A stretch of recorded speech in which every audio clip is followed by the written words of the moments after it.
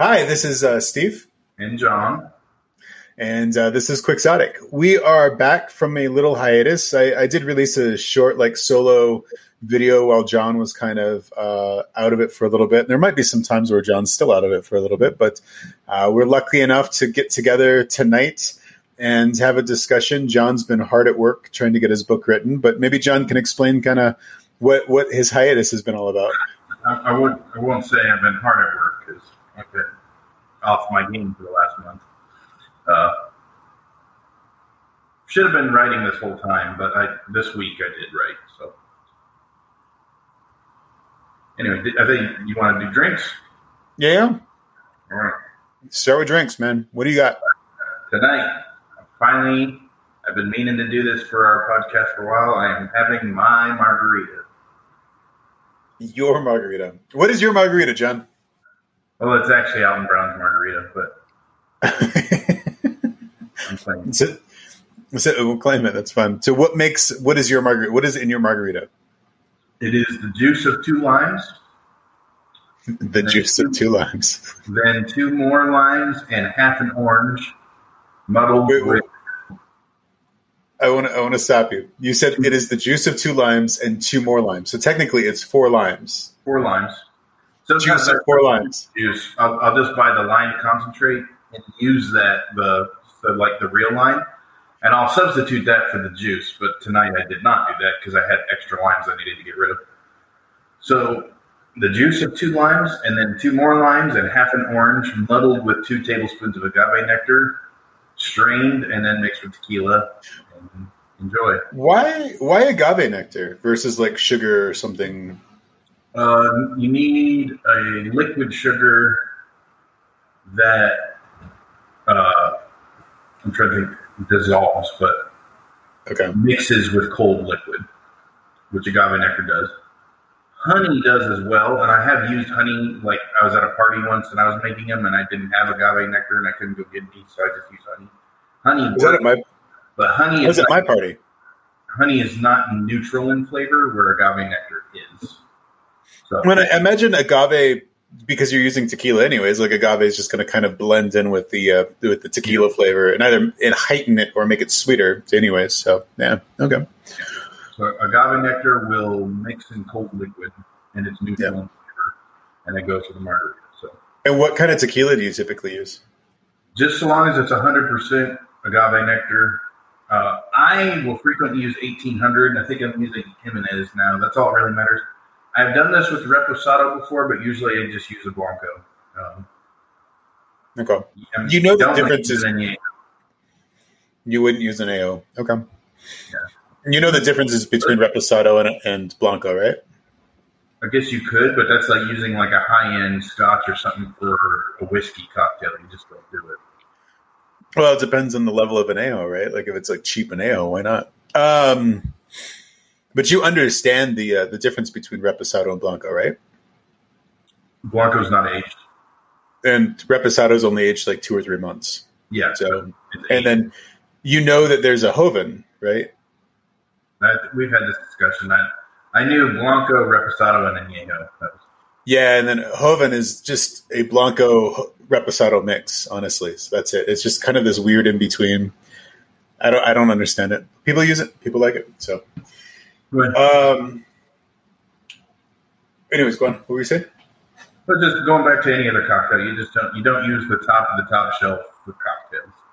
Yeah, but añejo is not really there are top of the top shelf añejos. Don't get me wrong, sure. But there are not there's a lot of cheap añejos out there. People just like añejo because it's aged. It's got that caramel color to it, right? That's it. So. But the aging will automatically at least add some dollars to the price. Yeah, I mean it's the same thing as you're not going to use you're still going to use Captain Morgan for mixed drinks, right? And technically that's a spiced. It's spiced. That's one of the problems, but it's an aged rum, right? It's not. They don't add color to it. So Captain Morgan Silver is not aged. Regular Captain Morgan. A lot of people do use it for cocktails. I typically will not, simply because it is spiced. Yeah, the flavor is fucked up. So it is what it is. And that guy in those videos I showed you before, I can't remember the name of that guy on YouTube that does all the drinks.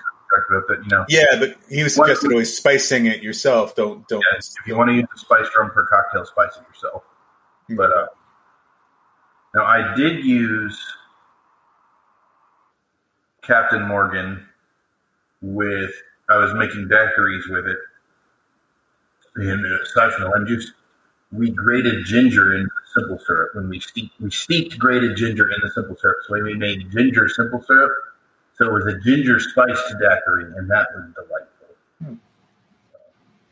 How long did it take you to do that? Oh, it doesn't take long at all. So we were using a spice rum for that. Anyway, yeah. All right. Well, this is arguably. Well, I still think I'm just a dirty martini guy to begin with, but this margarita is so delicious. So it's better than the standard margarita recipe. Yeah, I know. There was a woman in my life for a little bit of time that read this talk about dirty martinis. Now, to me and you, like a martini needs vermouth.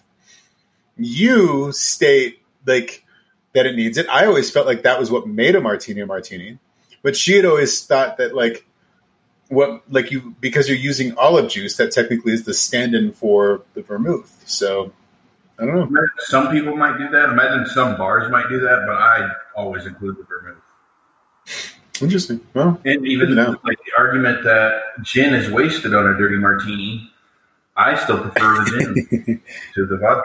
Yeah, I still will never like gin, no matter what. Like I don't care what anybody says. Gin is a disgusting fucking drink. So, John, what do you call? You're just going to call this John's Martini? I mean, is there going to ever be another name for it? I mean, it seems like, John's Margarita. Like I said, it's Alton Brown's recipe. So, okay, so you can't claim it. You could just claim the recipe as being, yeah. All right. I'll claim it for anybody I'm directly talking to and pretend like it's mine. You should have just claimed it on this damn podcast, man. Alton Brown doesn't need to know that you stole his margarita recipe. All right, we'll move on. Alton Brown will never listen to this podcast to begin with, so it doesn't matter. I am drinking simple stuff like always. This is Nikka coffee grain whiskey, so it's Japanese whiskey. It's a little sweeter than most whiskeys, actually. I don't know. I feel like the Japanese tend to take what Americans do and try to make it better. I actually like this one. I like this one actually a lot more. This is my first time trying a Japanese whiskey. All I know is that they distill. The reason why it's coffee grain is they distill it in a coffee grain, in a coffee still. So I have no clue what that does to it. I have no clue how that helps it. It's a traditional and rare patent still. Nakia imported from Scotland in 1963. So there you go. So it is something that Scotland's utilized for their whiskeys, probably for their Scotch, and the Japanese are just trying to keep it alive. So that's all that I can say. Yeah. All right. So that is what I'm drinking, a Japanese coffee still whiskey. All right. I wish I could remember that whiskey we had in Guam, because I'm not a whiskey fan, but whatever that one was good. This is at that bar that you attended for a little bit of time? Well, I didn't work there. But. No, you just decided to attend bar every now and again. I'm going to go in the back and mix drinks. They would let me kind of practice my craft, and they let me put out a tip jar. I didn't work there. I straight up showed up one night, and John's like, when I visited out in Guam, John's like, hey, let's go to that bar. All right, cool. And John goes right back there and just starts pouring drinks. So there you go. That is all right. So John, do you want to tell us why you were absent at all? Why we haven't made one since June, and it's now August. Yeah. Well,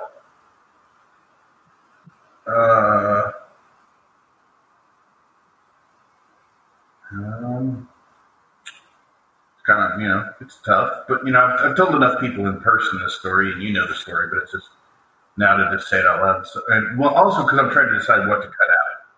Yeah, like so in all honesty, John has to be very careful in what he says here, so he doesn't get into trouble. So what happened is I confronted my now soon-to-be ex-wife about something I found out. An argument ensued, and then 6 days later, the police come to my door and arrest me, saying that the night in question, she accused me of domestic violence. So I spent a little over 24 hours in jail and posted bail. And then the judge told me, it was at my bail hearing, that my court date is not until August, and I'm not allowed to go home. I'm not allowed to contact my wife. I need to make arrangements with the police if I need to pick up anything from my house, and I get to see my kids a few hours on Sundays. And that's it right now. So since I've not been able to go home, that is why we have not been recording, because I am currently in a place where I do not have internet other than obviously my phone data plan, meaning I don't have Wi-Fi at the current place I'm residing. And some friends asked me to watch their house while they're gone, and that is why I am here and why we're able to record this week, is because I just so happen to right now this week be in a place where we have internet, where I have internet. So that is my story, and I realize anybody who's hearing this doesn't necessarily know me from Adam and doesn't have any reason to just leave me out of hand, but I am steadfastly declaring my innocence in this. So that's that. So that's why we've been not recording lately, because I have been without internet. And going through a personal problem. Yeah. There's a lot more backstory to what's going on, but that's the broad strokes of it. Yeah. And can't get too deep into it just because of those broad strokes. But yeah. So for those right now, I've still not even been to my first court hearing. So yeah. So for those people in Germany, we're very sorry that we haven't been present. For only listeners, Germany. You're like, they're like, it's a VPN, and you're like, no, they're German. I'm going with their German because they're connecting to the same VPN every single time they download this. So, and it's the same town. So I'm going with it's Germany. I mean, it could be a bunch of wonder who's Germany out there, like latched on to our podcast. They're like our first fans. We're like David fucking Hasselhoff to them, man. Come on, like that's we're gonna be big in Germany. Or actually, you didn't scare them away; you just made them mad. Okay, I'm sorry. I get that David Hasselhoff is a national treasure to Germany, but maybe we'll be the next national treasure to Germany. That would be just Aerosmith is a national, like they love Aerosmith in Japan, right? Maybe that's how it'll be for us too. Maybe that's how we branch out. People are finally like, this is it. So, no. All right. John's shaking his head and saying no. He's just looking at me blankly. All right. So, I'm reading what I wrote, actually. Oh, okay. Cool. So we are going to jump in. So if anybody remembers where we were at, and I know it's been since June, since the last one, but John and I have started this journey. John wanted to write a book, and we'll catch you guys up on where it was. And he asked that I become involved in some way. And honestly, I don't think that I'm a good writer. I think I have like good instincts for what makes a good story, but if I was a good writer, I might have like actually tackled it years ago. But from my perspective, like John, I won't say a good writer. I just find that it would be arrogant to say that. I do think I can write. I think I can say, without ego, I believe it is my talent or one of my talents. I do think I have a talent for the written word. I would agree. I would agree. Most of it, I think I just need you, sure, as like a pre-editor, but also like as like a cattle prod. I think that's mostly what I need you for. And that's kind of what we are. So John and I for years have always kind of like, and I've tried to get John to help me write a movie, but that's never just panned out, right? It's never been something that we've been able to sit down and do. So we're now using this podcast, which we started last year at some point, and we had some fits and starts with it, and we finally kind of got it moving a little bit more this year, earlier this year in like January. I can't remember when our first episode was. But we've finally got this moving, and it's gone from like different topics to now. I think we're settled on this for a little bit of time. So, anyways, to kind of stop the whole background, John is writing a story. I am helping be a cattle prod for this story, and we're using this podcast as a way to continue our discussion at the same time to be the cattle prod to John and give tips, hints, whatever he needs to kind of like get him to the next step in this. Because at the end of the day, we are delving into the creative process, and this podcast is Quixotic. It's weird, wacky, enjoyable, fun, and it could be about whatever the hell we want to talk about. Because at the end of the day, that's what the point of this is. It's not what Quixotic means, but it's but to us, this is what the point of it. So, anyways, as it goes. We're just getting John to the next stage here, utilizing this. And I don't know, I think maybe in the future, I think what I want to start doing is if the prologue, because we're still in the prologue, John, correct? Like we haven't written past that. Like this is it, right? I have not. I know. No. I am halfway done.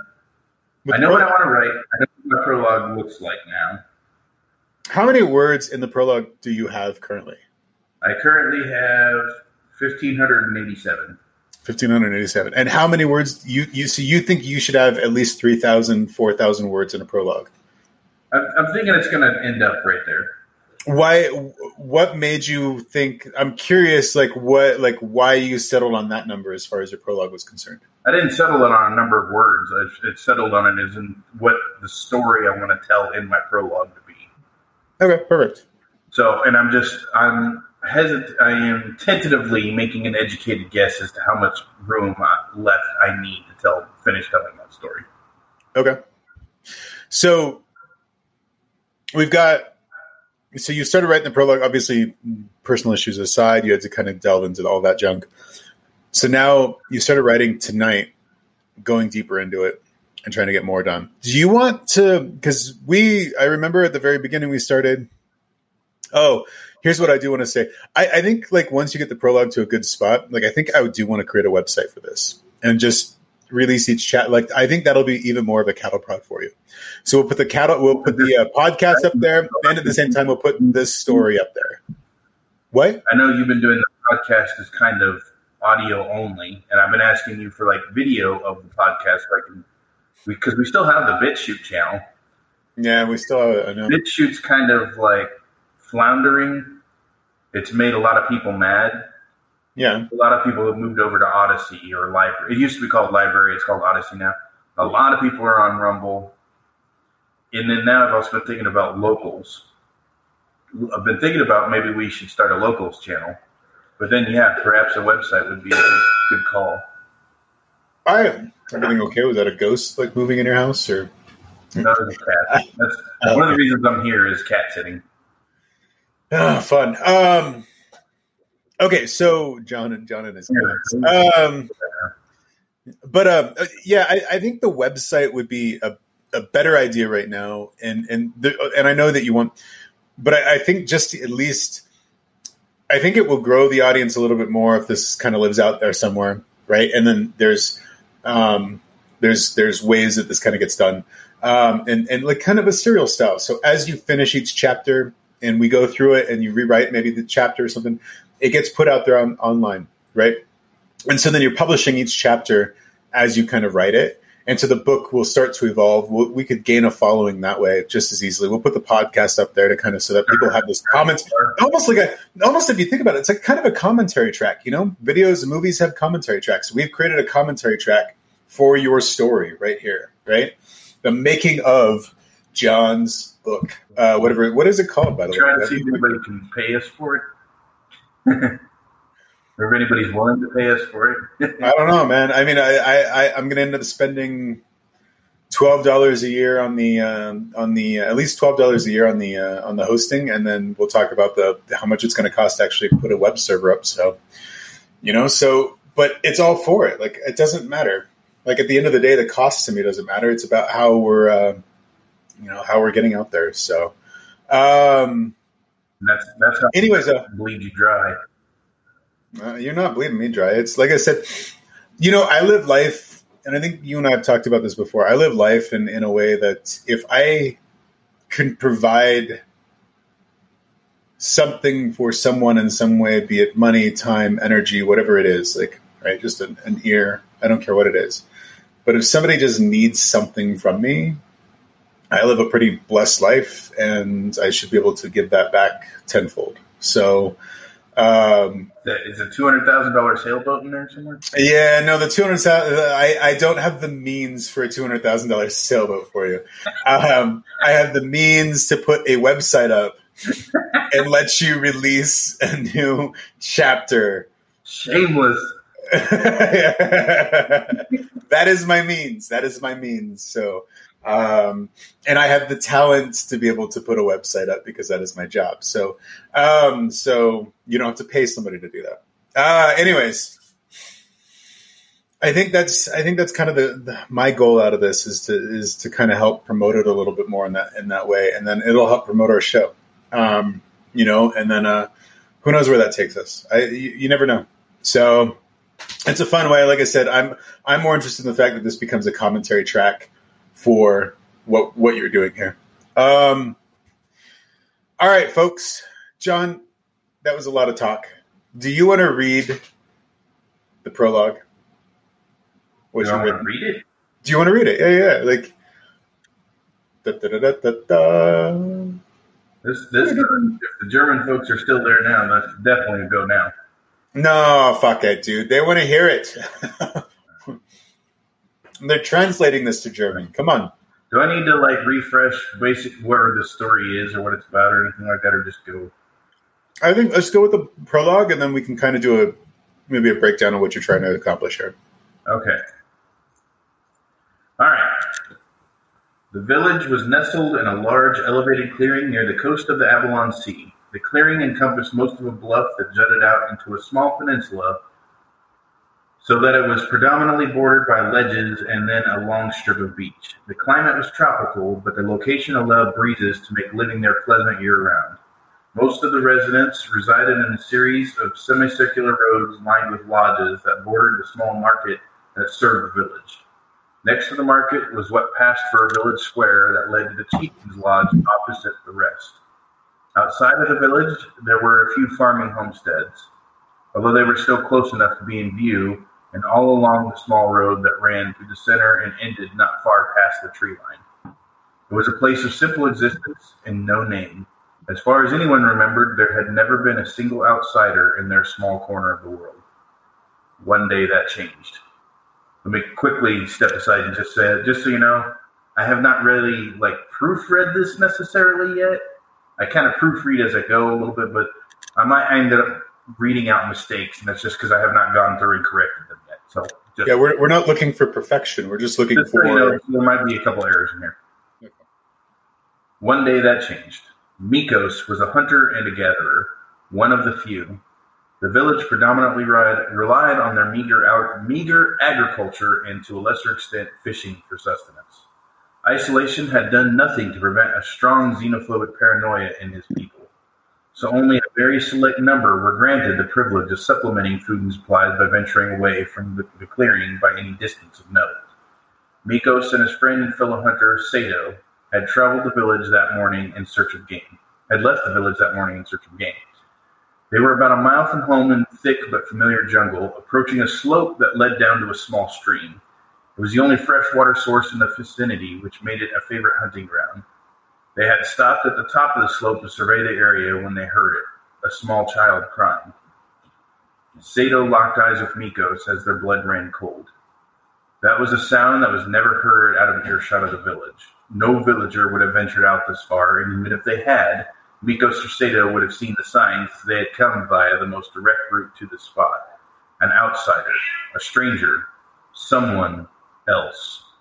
It was not hard to determine that the sound was coming from the stream. At first, neither of them wanted to move. Both thought of creeping back to the village and raising the alarm. But by silent agreement, Mikos convinced his friend that they needed to creep down and get a look at who was so close to their far-flung home. By the sound, this child was too small to be out here alone. That meant others, and others changed everything. They crept down the slope as fast as possible without making any noise. The primitive crossbows they had brought to hunt with held at the ready. Their nerves were burning, and their muscles were as taut as the lines of the fishermen when their nets were full. For all their caution, however, their attention was focused on the source of the noise rather than their footing. Sato misstepped on a tree root. His ankle twisted, and he lost his balance. Suddenly, he was tumbling down the slope. He maintained the presence of mind to toss his crossbow away from him so his fall would not inadvertently discharge it. This proved most likely a prudent move, as a second later his trajectory had his right thigh connect with a broken branch. If the commotion he had not already given them away, Sato's involuntary cry of pain definitely did. Mikos followed Sato down the slope, trying to at least maintain his stealthiness. One man was compromised, but whoever was at the stream didn't need to know that he was not alone. He hid behind a large tree that provided him a safe place to survey Sato's stopping point and the stream beyond. Sato was clutching the jagged piece of wood protruding from his leg. He was bleeding profusely and clearly in agony, but his attention was locked on the far bank of the stream. Miko followed his gaze. There, sitting on a rock, was a woman holding the crying toddler. She was advanced in years, but not truly old. Her gray hair was tied back in a bun, and her garb was a robe that covered all but her head and hands. It was made of a fabric woven by a much more refined technique than their village was capable, and a purple color, but faded, worn, and dirty. A satchel of similar weave hung at her waist by a shoulder strap across her torso. She was holding some kind of plant root to the child's mouth, and it appeared to Mikos that she had been trying to feed it to him when she had been interrupted by Sato's fall. Although she was no doubt surprised by the sudden appearance of the wounded man, she gave no impression that she was as bemused to see another human as they were. They were both nervous, if not outright frightened. The woman was neither. She said something to Sato in a tongue that was completely foreign to them. The sound of her voice was surreal to Mikos, and he didn't have a hope of understanding what she said. The same was true for Sato. "What?" he asked her with trepidation. She barely hesitated and switched languages effortlessly. "Ah, so this is your language. Very well. Hello, then. What is your name?" she asked. Sato just continued staring at her. "Well, come on, speak. I asked your name." As unnerved as they were, the woman spoke with an authority that seemed to trigger compliance. Like she suffered no fools, and hearing it automatically inclined you to understand it was best to do what she said. It was akin to the elder widows of the village who taught traditions and tasks to the village children too young to yet work, yet more potent. "Sato, I am Sato," he said. "Sato, good. Sato, I am Marjorie," she replied, "and that leg of yours needs attending." The woman, Marjorie, stood in a smooth motion and proceeded to ford the shallow stream with the child still in her arms. Sato's eyes widened in shock and terror, and he made to scramble away, but pain brought him to a halt. Mikos had no such injury and sprang into motion. Clearing the final distance in seconds, he appeared behind Sato, training his crossbow at the strange woman, though doing his best to avoid aiming at the little boy. "Stay away. Don't come any closer." Marjorie was even less surprised and unimpressed with the appearance of the second man. She paid little attention to the crossbow, gave a sound of annoyance, and continued out of the stream, although she did stop there. "Listen, your friend needs care. He's not going to make it back to wherever you came from as he is. And just what exactly do you think I'm going to do that you find so threatening? Or that you're so threatened by me." That's what I meant to type there, so I'm going to set it so. Mikos did not respond, but his crossbow lowered slightly. There was that tone that just inspired obedience again. "Now put that thing down before you hurt someone, especially my boy here." He complied, and she closed the distance to them. "And you, what is your name?" she asked. "Mikos," he replied. "Good. I trust you already heard mine. Now here, make yourself useful." With no further preamble, she thrust the child into Mikos' arms. He had not held a small child since he had been a youth himself with his newborn sister. He had only recently been wed to a young woman who lived 4 houses away from him, and they had yet to produce offspring. The feeling was unpleasant for him, at once vulnerable and responsible for the safekeeping of one so fragile. But he dared not stop holding the toddler. "And try to get him to chew on this," she said, holding the root to Mikos, which he took. She had pulled an identical one from her satchel and turned to Sato. Sato eyed the new one and then the one in Mikos' hand as he held it up to the boy's lips. He was no less nervous. "What is that?" Sato asked. "Canis root," Marjorie said. "Dulls the pain. My boy is currently teething." Mikos looked, and sure enough, there were nubs of the boy's first teeth coming through. No wonder he was miserable. "For you," she started saying to Sato, I need you to chew on this pulp. I need you to chew this one to a pulp. It's not the most pleasant flavor, and it will make your mouth go numb for the next hour or two, but you'll be fine. When you're done, you will spit it into your hand." Still hesitantly, Sato did as she said, and she was right on both counts. He spit out the mush. She knelt down in front of him to eye level and pointed at him. "Now, I want you to listen to me very carefully," Marjorie said. Sato began slowly nodding his head to indicate he was listening, but before he could even finish, in one quick motion, Marjorie grabbed the branch and yanked it out. There was a fresh spurt of blood and a loud yelp from Sato. Without even thinking, he brought the hand holding the chewed-up root down on the wound. The incoming effect was quick. And that as far as I got. Okay. From there... So, go ahead. Okay, so from there, what I have left to write is that she's going to help him. She's going to bind the wound. The root basically help kill the pain. She's going to clean it. She's going to bind it. They're going to get Sato up and running, and she's going to help them get back to the village. And then if anybody remembers the story I was telling and everything like that, obviously her child, the boy, is my protagonist. If anybody remembers what I was going to, where I was going with the story from back when we were recording before. So the rest of the prologue is essentially her coming to the village, the chieftain not wanting a stranger there, but she's more or less too useful to kick out because it's very obvious she knows medicine. They don't have any kind of healers in the village. So that's basically how she ends up staying to live in the village. Okay. And that's going to be the rest of the rest of the prologue. So the point of then showing her wrapping this wound and going through this process and describing the process to us then is to show that she knows medicine, right? And so then ultimately they can communicate to the chieftain that she knows something that will be helpful to our village. Is that correct? Yeah.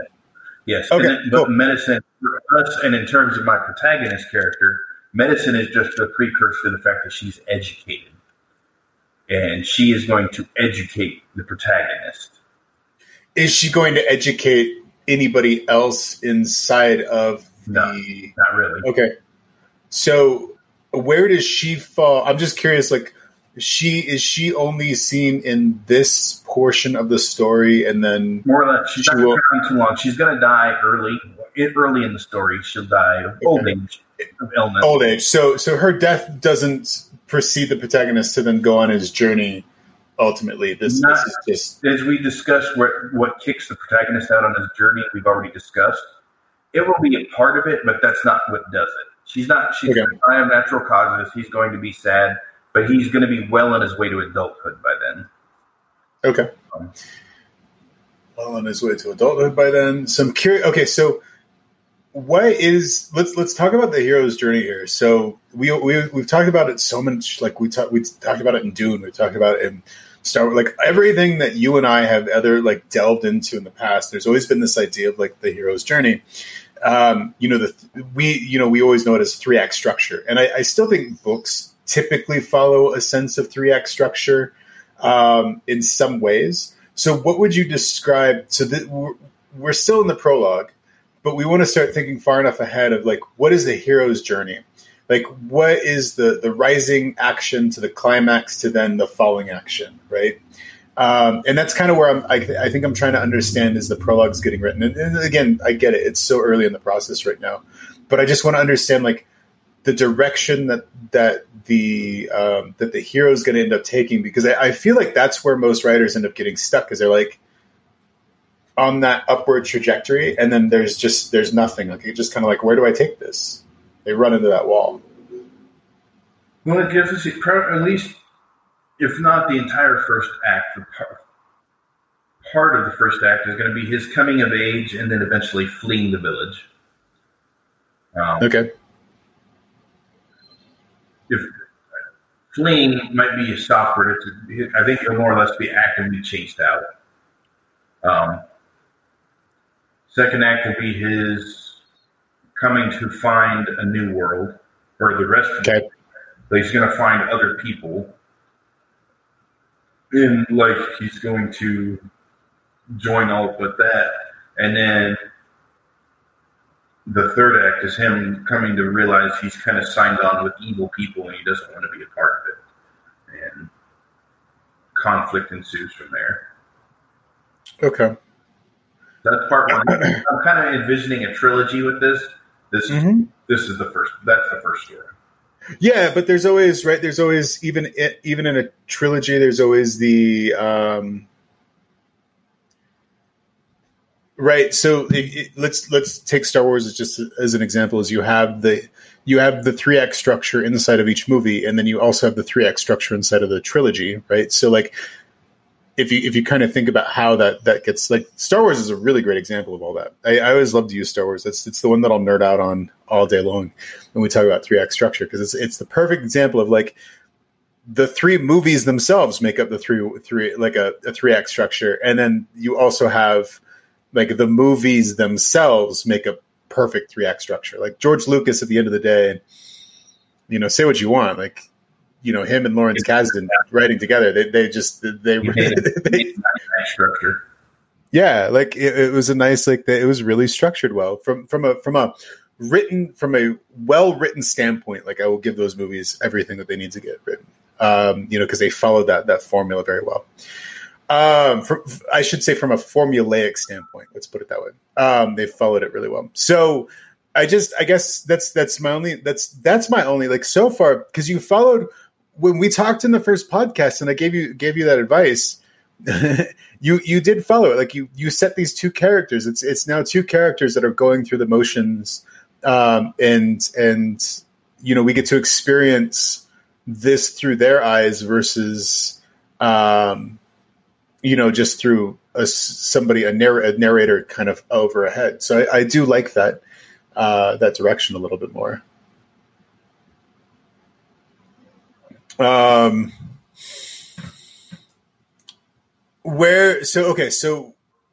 we're going to take it. I'm trying to think of Sato and who's the other guy? I apologize. Miko. Sato and Miko. Are they characters that'll follow, or is this the last of them that we'll see? You won't really see much more of them after this. Okay.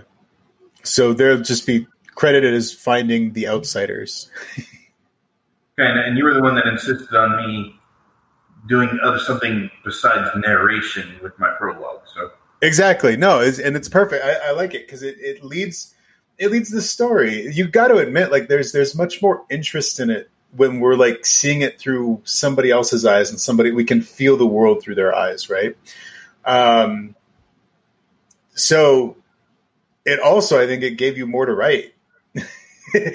I'm not gonna lie, like, I feel like it gave you more to write. So, like, you would have had 1,500 pages of just a narrator talking about the village, and then suddenly this woman appears, right? Now you've got 3 characters who we don't really need to, like, maybe the Marsuri. I don't know her name. I can't say her name. These are kind of working things right now because I'm just making up. Anything that's a name is always subject to change. So here's something that I always enjoy, is sometimes when you're just trying to make up, like, characters, and you want the character to have a specific type of trait to them, you would give them a name that kind of follows that trait, if that makes sense. So, There's a better example of that than the Harry Potter books.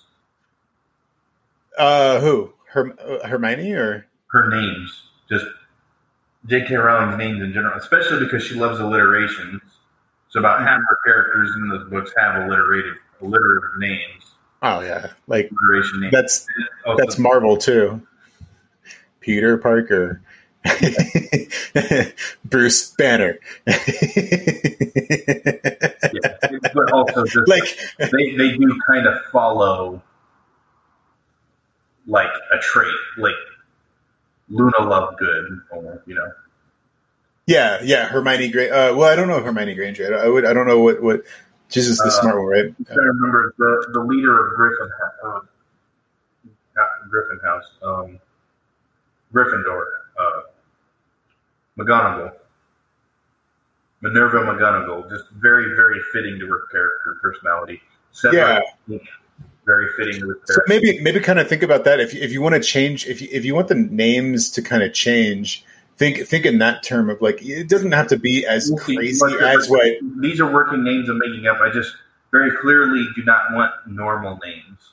Yeah, but it doesn't have to be something crazy like McGonagall, right? It can be still or a Severus Snape is that right? So you don't need to have something as crazy, but at the same time, like something that at least gives some hint at their character. Who was it? What was the movie Risky Business? This is always one that I love. Tom Cruise's character in there, Joel Goodson, right? So like just again that last name of Goodson, like he's the poster child.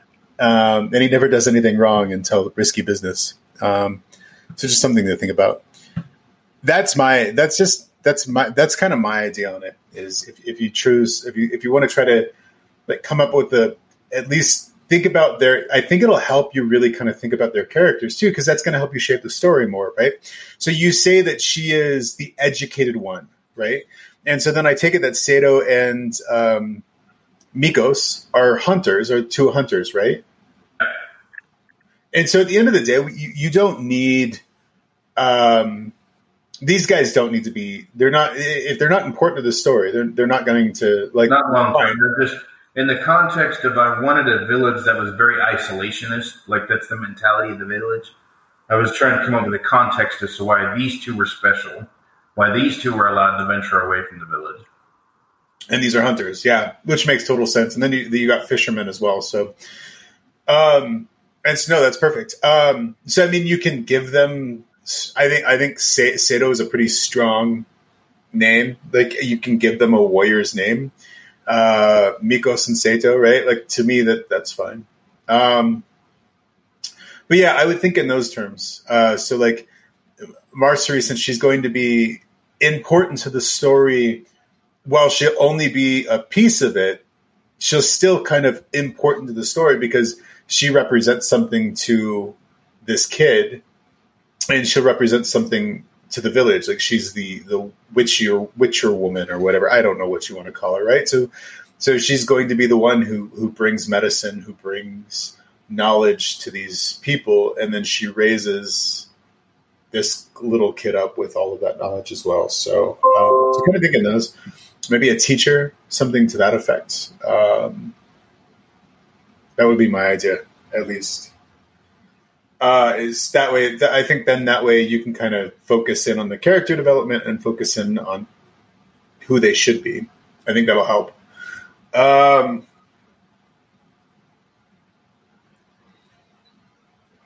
trying to think of what else like there is in this. Like so far, I think this is really good.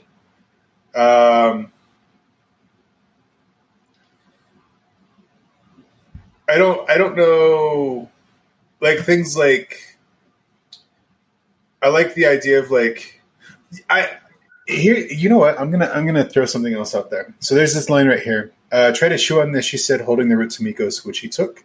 She then pulled an identical one from the satchel and turned to Sato. Sato eyed the new one and then the one in Mikos' hand as he held it up to the boy's lips. He was no less nervous. What is that? Sato asked. Canis root. Mercery said, these guys are suspicious of this woman still, right? Mm-hmm. And I almost think that maybe there should be something left unsaid. Like, he shouldn't say, "What is this?" She should just look at him like you've already expressed that she has an air of authority to her voice and probably an air of authority to her in general, right?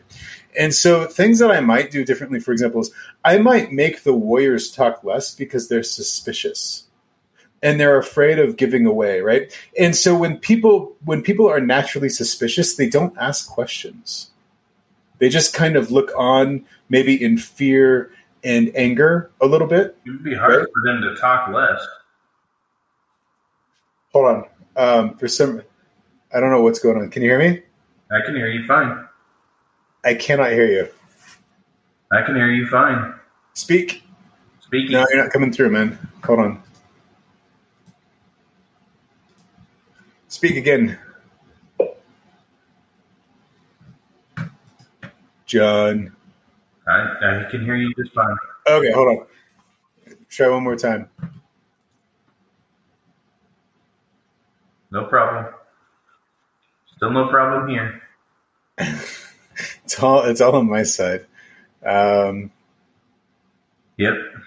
I was just saying, though, it'd be hard to make them talk less. Yeah. What do you mean it's hard for you to talk less? Because that's his name and what is that? I think are the only lines Sato says.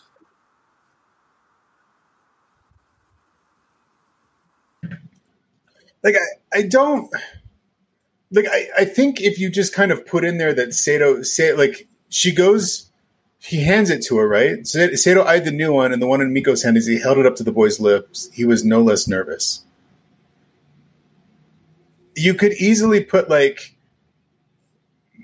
you could still say the same thing. Like, Marjorie's impatientness, like, she's just like, you got to trust me or your friend is dead, right? Your friend will die. So, like, you can give a sense of impatience to her as she maybe presses the root in his hand and says, "Canis root, it dulls the pain. My boy is teething," or something just like that, right? That might make, and at least it gives a sense of, like, these people are suspicious of her. They still don't know. Like, they're going to ultimately they're going to trust her and end up taking her back to the village, right? Like, I think through her act of kindness of piecing Mikos back together, right? Taking the stick and they're going to naturally kind of come to okay, she is a good person, and it's going to lead, but you still kind of have to build with it a little bit. Like, you still have to give them a sense of, like, they don't fully trust this person. Like, they don't know why. They have no clue what the roots are. What is even the word canis root to them probably doesn't make sense. They have no clue what medicine is, right? They've never used it. That's my sense, at least. Am I wrong?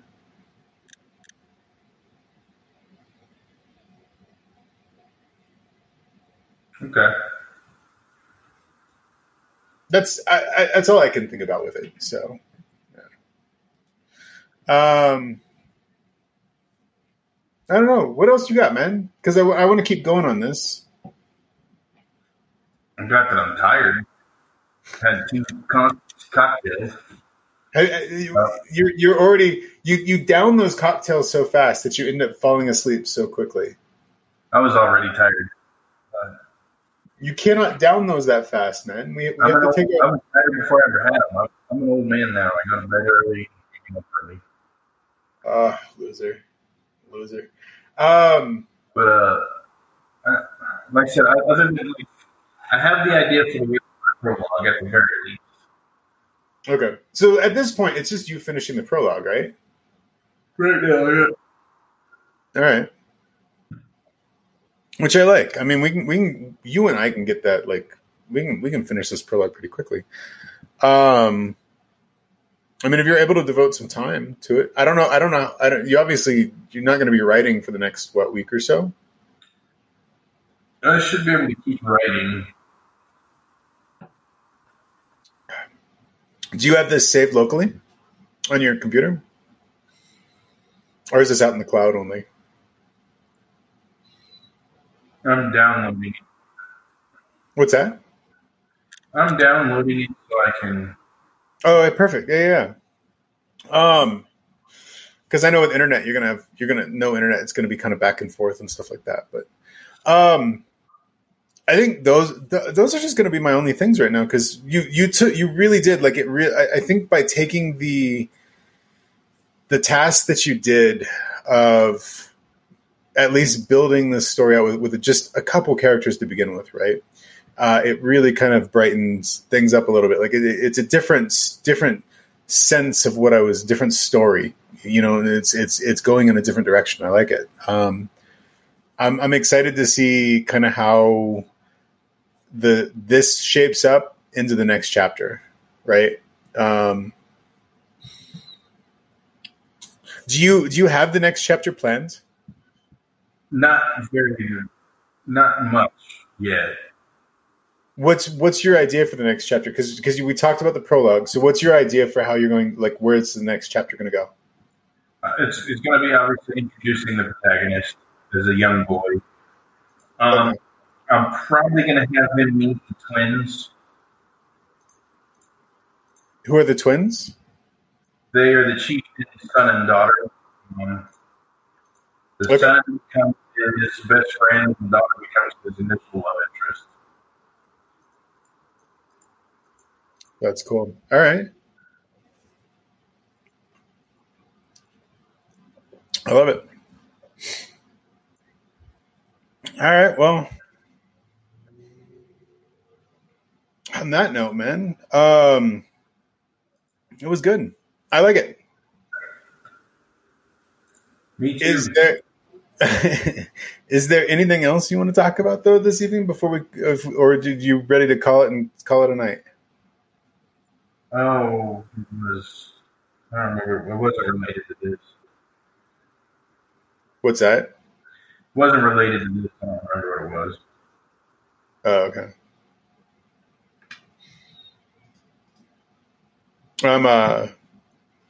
I was thinking about going into. Hold on, let me try one thing. I was thinking about trying to talk about Suicide Squad a little bit and just first impressions, but I don't think you've watched it, so no. Watch the 2 animated ones. At least the 2 animated ones I know about. But yeah, so if you haven't watched it, it's not worth it.